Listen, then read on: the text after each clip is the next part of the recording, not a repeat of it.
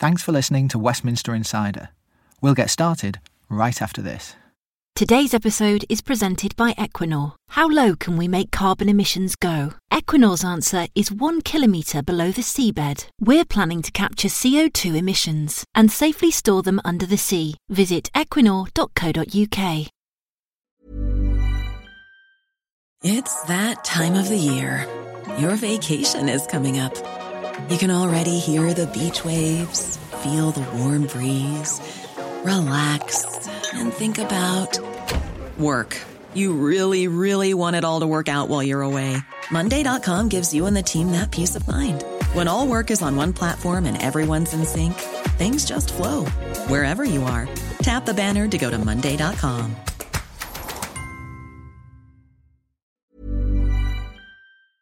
Today's episode is presented by Lloyds Banking Group. Everyone deserves a safe place to call home. That's why Lloyds Banking Group has championed the social housing sector for decades, supporting more than 340 housing associations across the UK.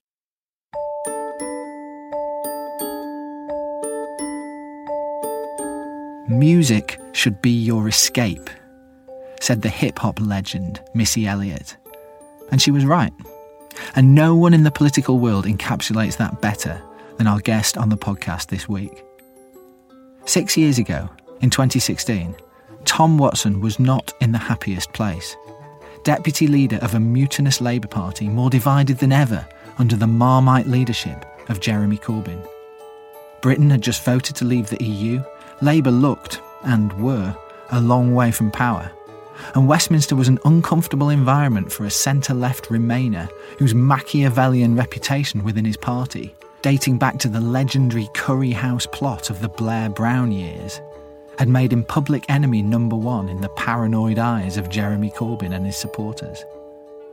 Tom's weight had ballooned to more than 20 stone. He'd just been diagnosed with type 2 diabetes. It must have felt like something of a low. Fast forward 6 years, and we find Tom in a very different place. He quit as an MP in 2019 and is now chairman of UK Music, the lobbying group which represents Britain's music industry. And guess what? Hobnobbing with bands, grooving at Glastonbury, he's having a good time. His weight loss programme has been legendary. He shed something like 8 stone after his 2016 nadir, to the extent that he's just published his second self-help memoir inside 3 years, telling others how to do it. The endless political battles he found himself caught up in, or perhaps threw himself into headlong, against Tony Blair, Rupert Murdoch, Len McCluskey, the whole of the Labour left, are now just war stories for him to recount in the pub or on podcasts like these. Tom was in London on Tuesday, still groggy from the Glastonbury weekend, but was good enough to swing by our studios to meet my co-host, Alva Ray. He was relaxed, he was funny, he was proper good company. And he thinks about life very differently now compared to those dizzying days in the maelstrom of Westminster. He talked about the coup against Tony Blair. I do regret that. If I could turn back the hands of time, it wouldn't have happened that way. The coup against Jeremy Corbyn. I remember Len McCluskey phoning me when I was slumped in the back of this Skoda. The only thing I can remember saying to him is, "Len, can you shout at me a bit more quietly, please?" And his decision to quit politics for good. I woke up and the sun was shining. It was like I'd shed an even larger amount of weight.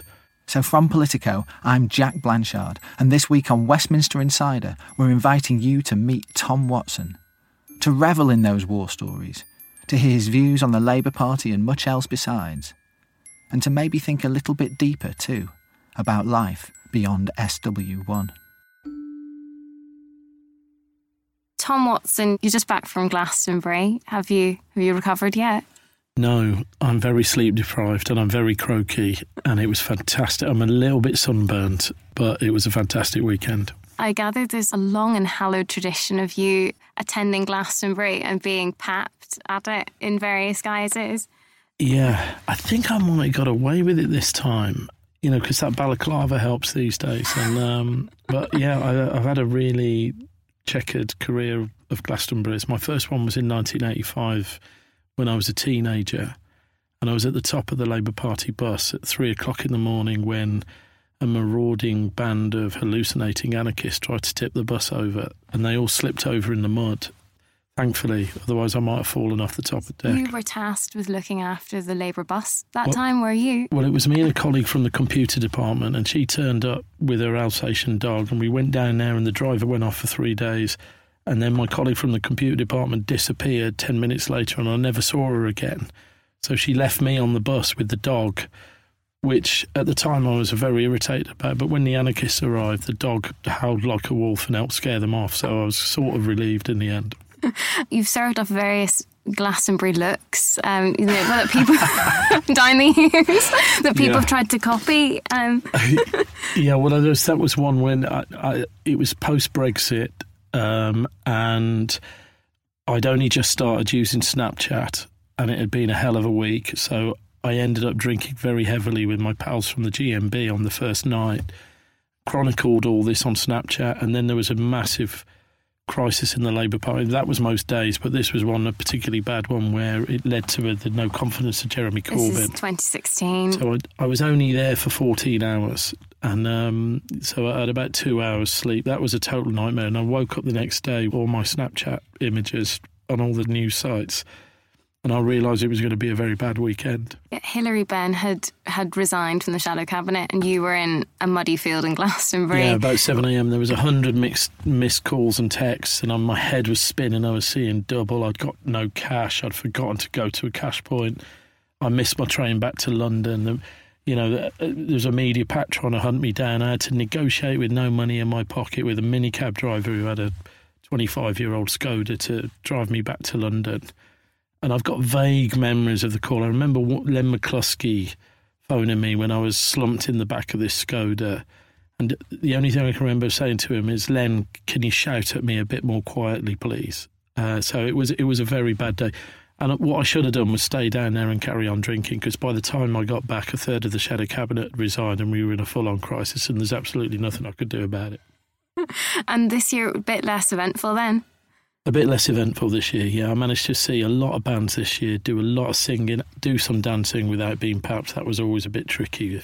There was a photographer chasing me. So I really, really enjoyed this weekend. The weather was great, and I saw loads and loads of bands. It's a hard life being chair of UK Music. It is a very hard life. Although I've got to say, it was the only time I've really managed to sort of go out and enjoy myself as chair of UK Music, because, of course, I was appointed, and then we had COVID lockdown, and the whole music industry was in crisis. And so at one point we were, trying to work out how we could give session musicians food parcels because all their money ran out. So it was a very difficult 2 years, which is probably why I was celebrating a lot this weekend, because it was great for Glasgow to be back.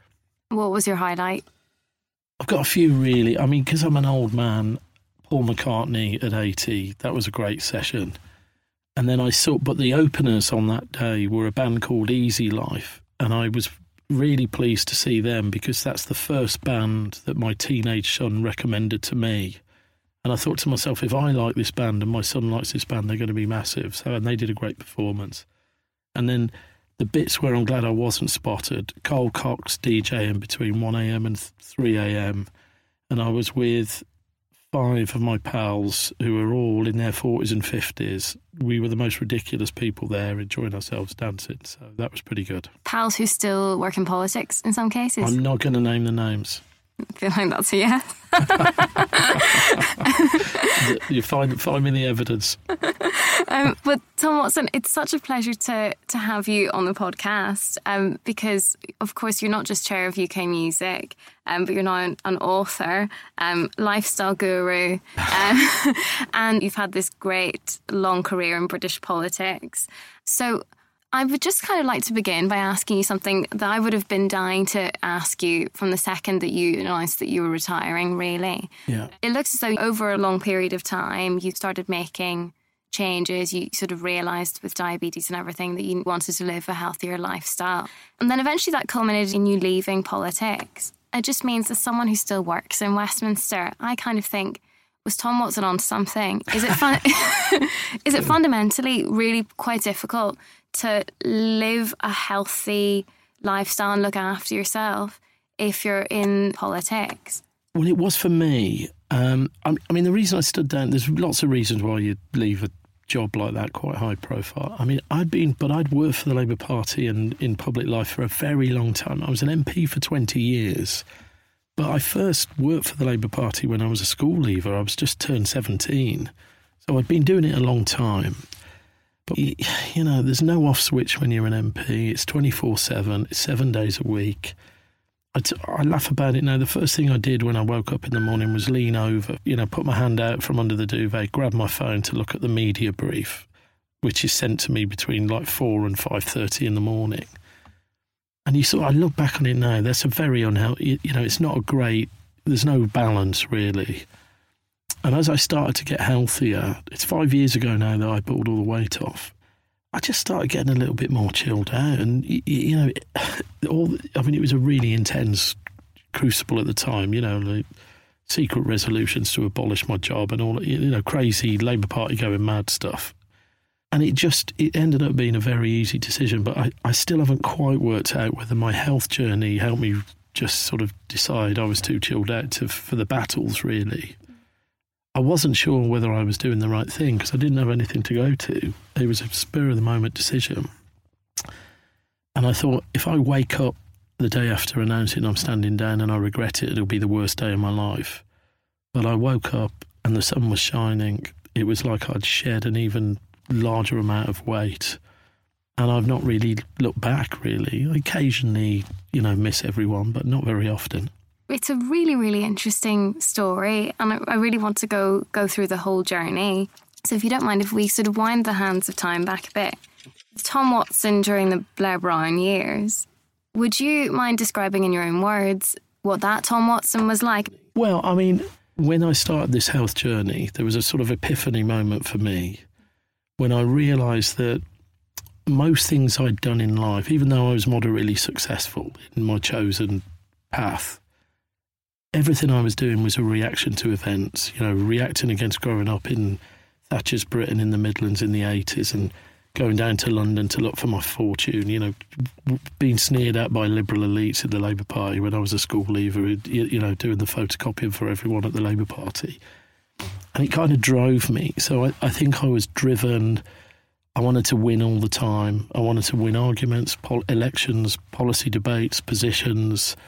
But most MPs are like that. You know, they're very highly motivated. And that's what it was like, you know. And, of course, you're in government. You know, it's even more intense than when you're in opposition. You're kind of viewed, fairly or unfairly, I don't know what you think, as one of the central people in ousting Tony Blair, essentially, that it was your resignation, it was your signature on that letter, your chats with Gordon Brown.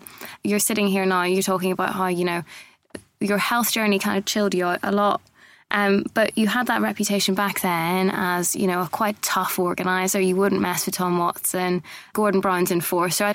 Do you recognise that characterisation? Well, the reason I'm smiling when you say that, I'm sort of laughing about it because actually the one that I always find hardest to think about is actually that I'm a tough organiser. Because anyone that's ever known me knows that I'm probably the most disorganised person on planet Earth. In fact, since I left politics, one of the things I've had done in my 50s is formally get a diagnosis of ADHD. Yeah. So even though people thought I was a good organiser, I was hopeless. I was late for I could never organise anything. And people say that, you know, that episode with Tony was a coup. It wasn't a coup, it was a riot. It was very badly organised. They say it was like a sort of military operation.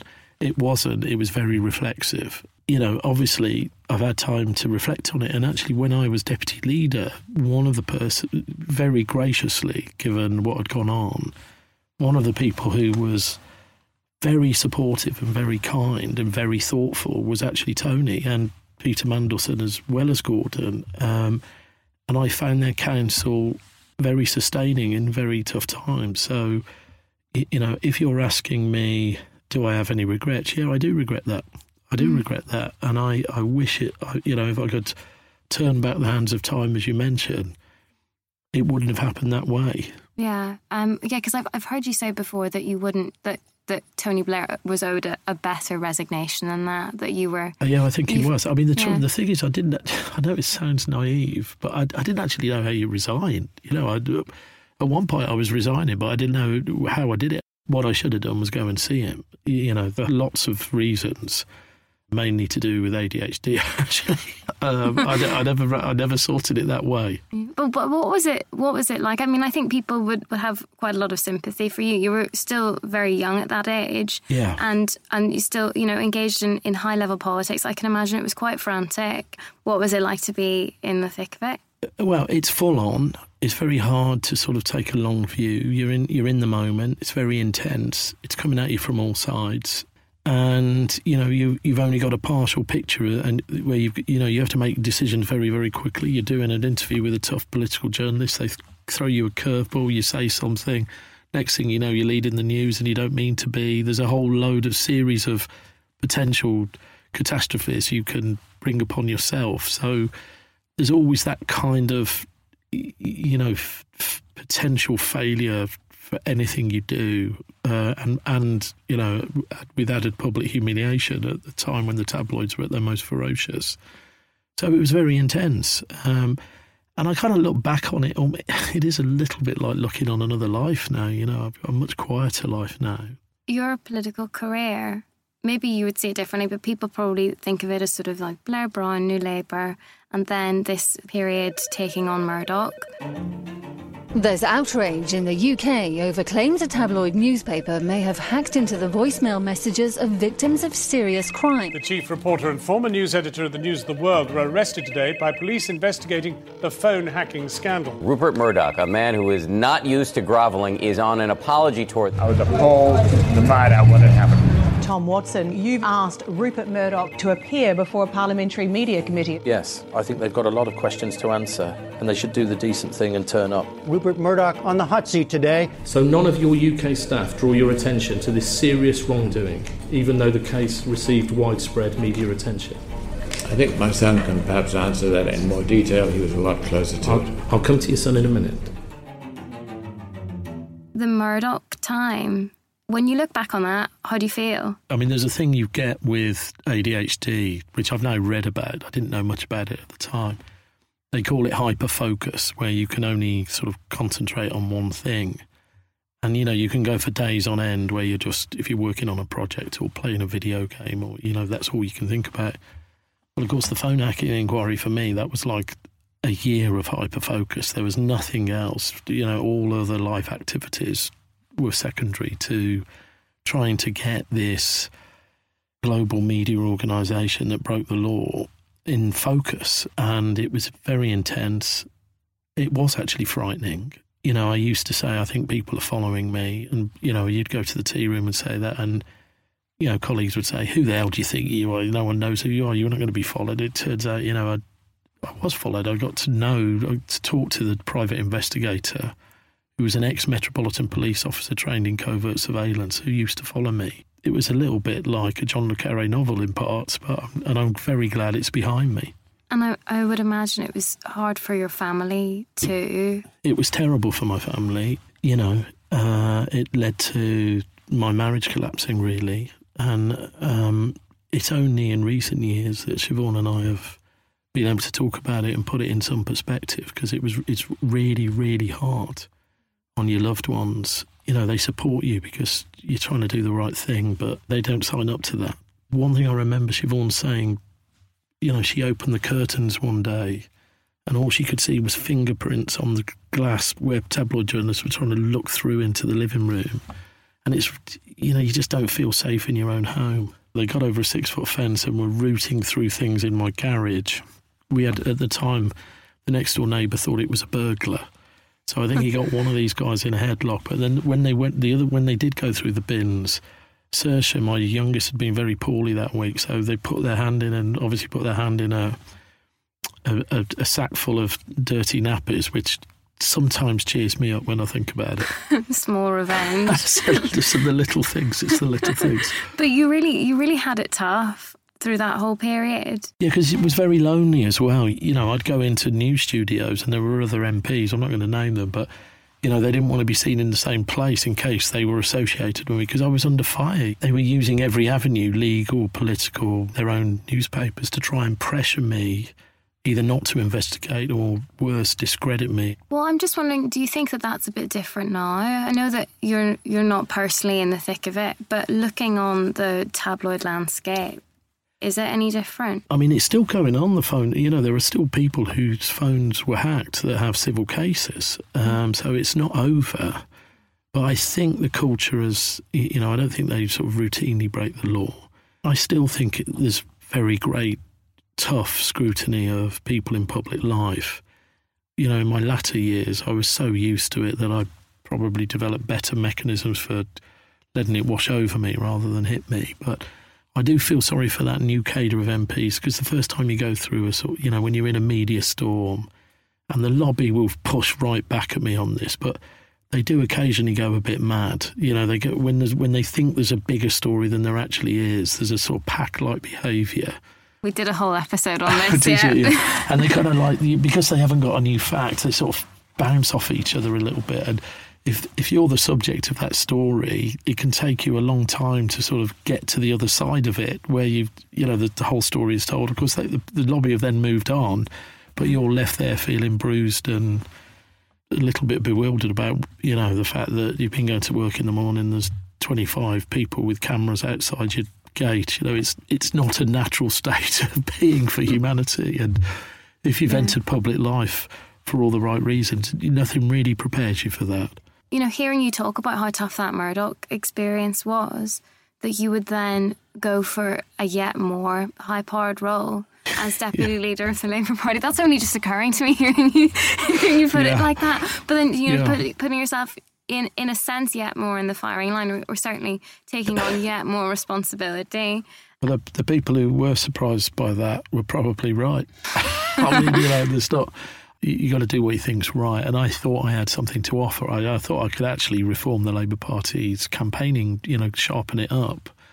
I mean, obviously it didn't work out that way, but at the time I thought that would be a role I could play. Where I think I did do the right thing, when I stood down, I thought I left at the right time. And, you know, some people were angry with me. They thought I was almost walking away from a fight or deserting them, but I wasn't doing that. I'd just done my bit, and I'd been going for a long time.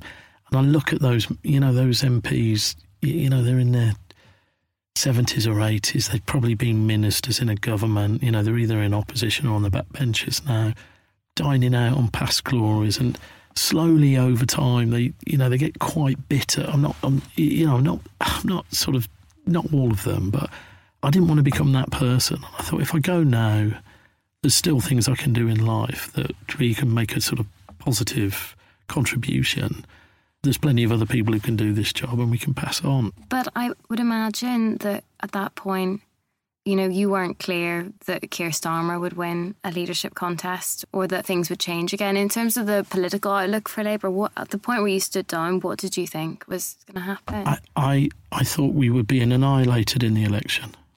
I thought Jeremy and John McDonnell would have to carry the can, because they controlled everything. They controlled the executive. They controlled the shadow cabinet. You know, there was no alternative voices taking responsibility. In fact, one of the things I deliberately didn't do, because they were very happy for people to think I'd leaked the previous manifesto, I didn't go to the manifesto meeting, nor did I look at an advanced copy of it. Because I thought if it had leaked, that would, you know, they'd point the finger at me. But I didn't want to, I just thought they could own this. And in the end they did. And they, you know, fair play, they had their run at it. They had their sort of hard left socialist programme, and there was a total meltdown and the Labour Party nearly collapsed. But thankfully Keir Starmer won the election when Jeremy stood down.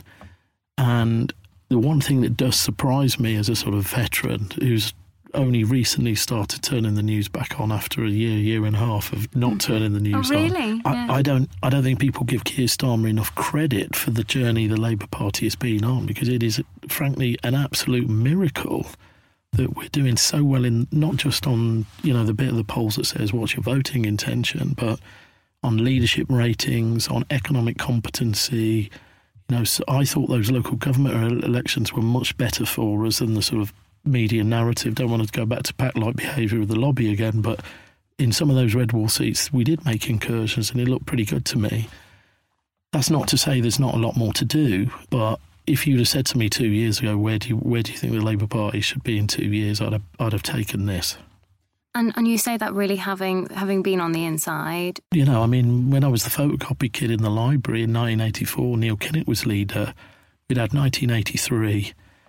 I remember photocopying the private polling on the first day of the general election. I used to give it to the campaign management team, and the polling was so bad that I then had to go and shred the polling in case it leaked.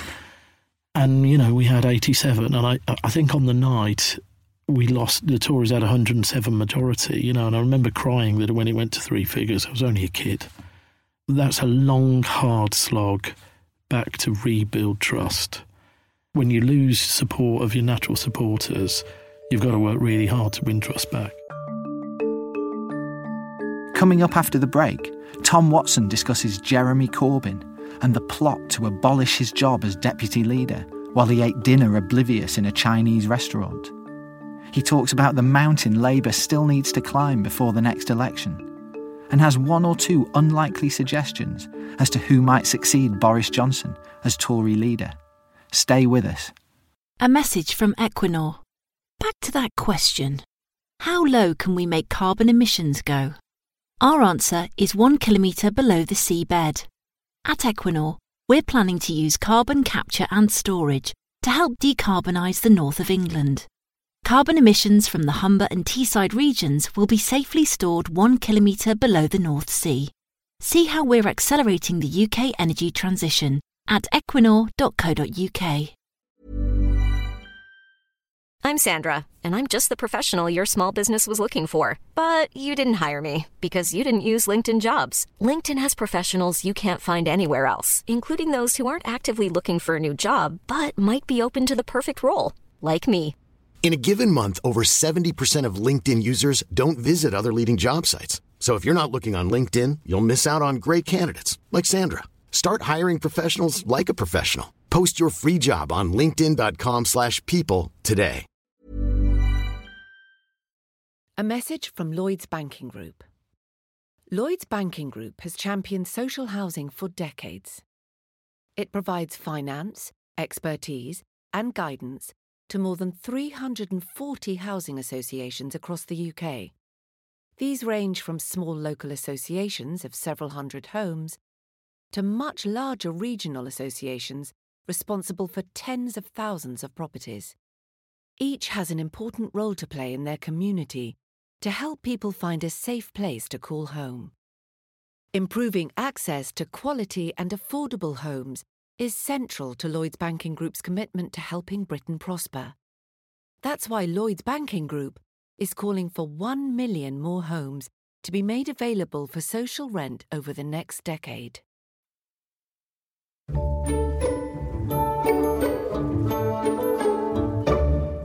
There were all these sort of machinations and political pressures on you. Yeah. At this point, when you started sort of taking care of yourself and thinking about things a bit differently, I'd just love to know how that unfolded. Well, I mean, for a start, I would say if I've got another book in me, it would be what ADHD has taught me about leadership, right? About how you have to deconstruct every failure. You know, I had to really think deeply about, you know, why have I just eaten 3 Mars bars and not noticed it? I'd spent a lot of time working that out. And I sort of had to negotiate my diary with my own team because there were huge demands on me, and to find that space to do that. But in the end, they were all really keen on it because they said I just made decisions more comprehensively, in a calmer manner, in a timely fashion. That thing you said about being a good organiser, I was probably only a good organiser in the last 2 years before I left politics because I'd been on the health journey. And you know, if there's a wider reflection for everyone else, you know, those crazy hours, those sleepless nights, those sort of, you know, lunch on the run, you know, excess, 3 coffees before you go to a committee at 9:25 a.m. You know, that's not great for sort of clear and concise decision making. You know, you could do a little bit around how you make good decisions in Parliament. There are things I think you could do. I look at Number 10 Downing Street, having worked there. It's the craziest place to run the country from. It's a Grade 1 listed building. People are working out of broom cupboards. There's hardly any Wi-Fi. There's, animals running around. You go and get all your core team nearby. I mean, you should really be in a better building with better Wi-Fi, and all those little things about how you professionalise decision-making in government, you could do quite a big job of work on, I think. I would imagine your routine in Westminster, certainly mine and a lot of people's, it often involves sort of, going for drinks after work. You take a source for a drink. People don't really eat dinner, or they eat a huge dinner really, really late. Yeah. People sort of surviving on pints and crisps. You write in your book about not knowing when you would arrive home in the evenings. Getting enough sleep was just sort of alien for a frontline politician. There's so many things like that. Well, I mean, sleep deprivation is definitely one of them. You could probably play with the hours a bit. I mean, when I was a young MP, it wasn't unusual to go out to karaoke until 2 a.m, but you were voting till 10:30, 11 o'clock. So you kind of, your 5 o'clock was 11 o'clock, and I mean, by the time I stood down, if there wasn't a 10 o'clock vote, I was in bed at 8:30, and these days I try and get 8 unbroken hours sleep. The world would be a much calmer, peaceful place if every politician in every legislature around the world could get 8 unbroken hours sleep, I tell you that. You're very candid in the book about your experience going into the third lockdown, which I know was a really miserable time for a lot of people. And I think people will appreciate you being honest about how, I think you say that probably that's the closest in your life that you've come to depression. Yeah, I lost my dad. It was a tough time. And I mean, I am the world's living expert on failure. Right? I've done every diet known to humanity over 30 years, and I failed on every one. When I lost all the weight and got my bite, I thought, this is fantastic. I've cracked it. I'm like the Buddha. I'm the calmest I've ever been. I've climbed this peak. But what I realised was, I was only at a plateau and there's still another mountain to climb. It took me time to get there. But when you're feeling a bit bleak and a bit down, if you can deconstruct that and you've got something you can aim at, your 10,000 steps a day or half a mile on your bike or whatever it is, whatever works for you, it just helps you through it. But it is hard, I mean, it took me time to get there. When you launched your first book, you spoke about how you had to do a sort of lot of work on yourself and a lot of thinking as well. And that was that. And again, that was all happening sort of in the period right before you left politics. I'm wondering what was going through your head in that time right before you decided to buy out. I'm still working through some of that. I think the physical health changes just gave me a little bit more cognitive bandwidth to reflect more deeply. Plus the fact, you reach your middle years, you've got more you can reflect on. I just spend a little bit more time with myself thinking about where I wanted to be in life. That's the other thing about public life, particularly being an MP. You're hardly ever on your own. You're on the move, you're with people, you're on train journeys with your team, you're doing by-elections, you're doing public meetings, fundraising dinners, you're in studios. You're quite often very public, but also surrounded by people. And when you're trying to sort of walk 10,000 steps a day in Kennington Park at 6 in the morning, watching the sunrise, it's a totally different setting. I now consciously try and go for walks where I can have periods where I think about things. But it's very hard in a political life to do that. And also, people have lots of jobs where that's, if you're doing shifts or you're in a high-pressure management job, I guess, that's still quite hard to find the time to do that. I can imagine there was a lot of acrimony at that time.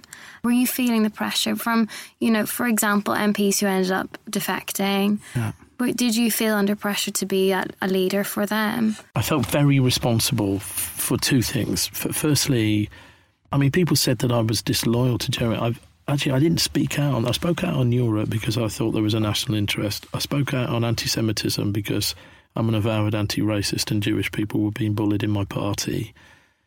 And then beyond those two issues, I was, I love the Labour Party. It's in me. It's who I am. And it's a century-old institution that's the randomness of fate had meant that I had some responsibility for on that period of time. So there was a lot of pressure, but my goal was to try and hold the Labour Party together or at one point, if it collapsed, try and hold the Democratic Socialist, Social Democratic bit in one place. And I didn't know where that was going to go at one point. I thought that this might deteriorate so badly that the party does split.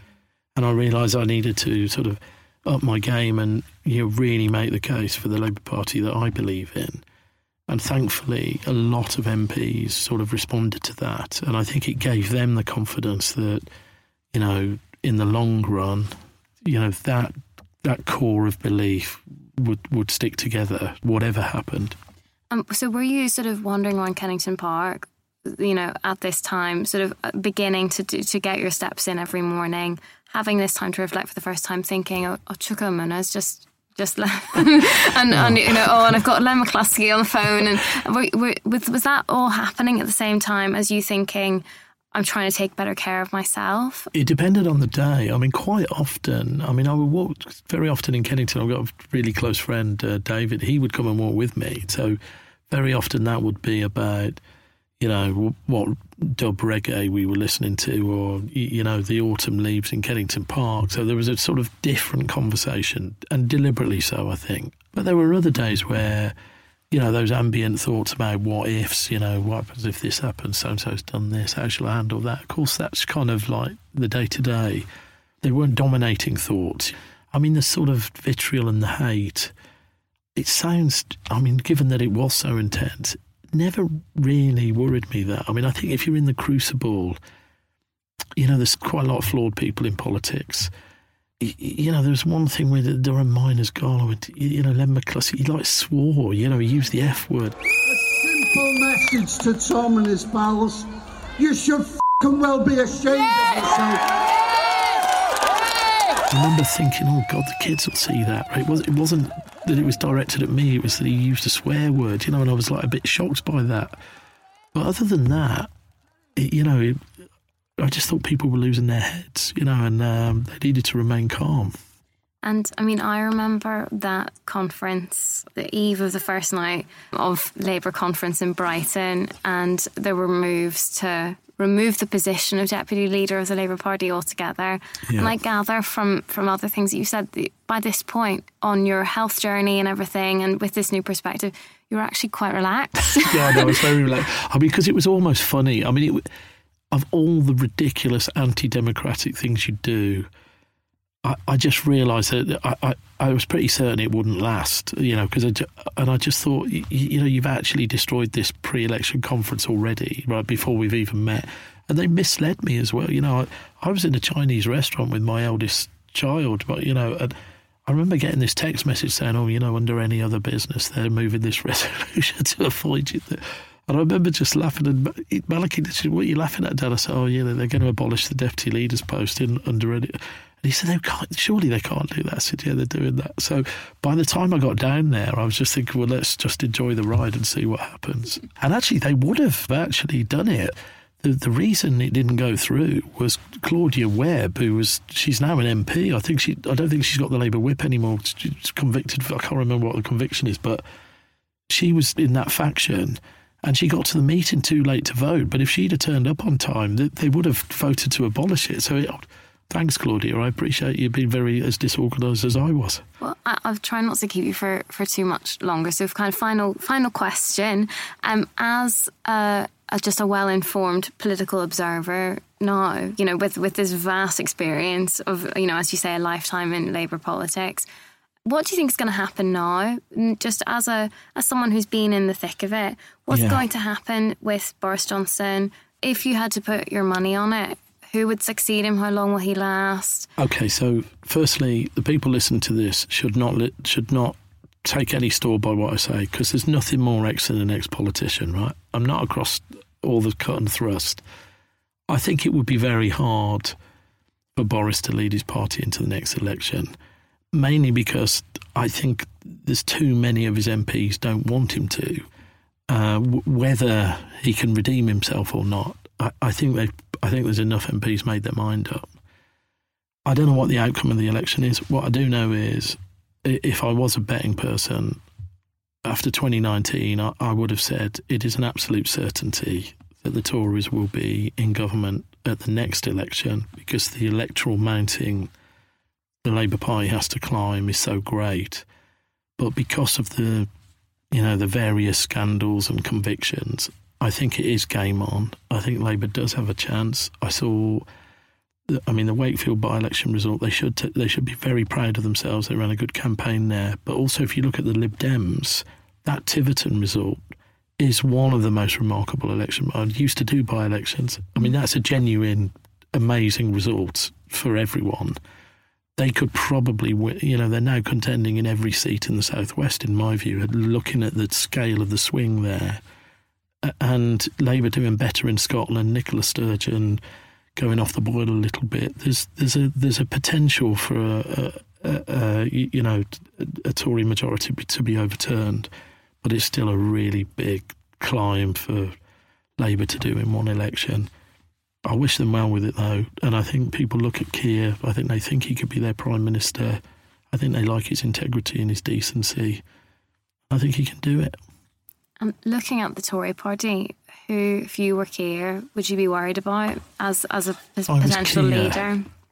Ironically, for me, this is probably a very unfashionable view, but I look at the conditions they're in now, and I think someone like David Davis, who's very experienced, he knows all the different factions. What they're going to need is someone who can bring everyone back around the table and build a balanced cabinet if Boris goes.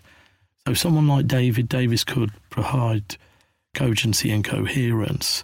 Or if they cross a generation, someone like Tom Tugendhat, who served his country, still believes that, he's obviously got a noble calling to politics. They've got plenty of very talented people that could tell a different story about their party if they want to. But I'm just not sure if they're, the wider parliamentary party is ready to make those big decisions or not. And I've been there with Tony and Gordon. It's very hard when you're in the trenches to see a sort of long-term view. So that's Tom Watson, the political plotter turned lifestyle guru. If there's a more unlikely path taken by an ex-politician over recent years, then, with the possible exception of his old mate Ed Balls, I've yet to hear it. His thoughts on Labour's past and present and the wider political landscape are always worth hearing. But it's the other stuff that maybe one or two of us in Westminster should be paying close attention to. It's weirdly reassuring to hear that there can be a better life waiting beyond politics, if you look for it. Thanks for listening to Westminster Insider with Alva Ray and me, Jack Blanchard. If you've enjoyed it, do please subscribe for free, wherever you get your podcasts. My producer this week was James Tyndale of Whistledown Productions, and here at Politico, my executive producer is Christina Gonzalez. We'll be back next week. See you then.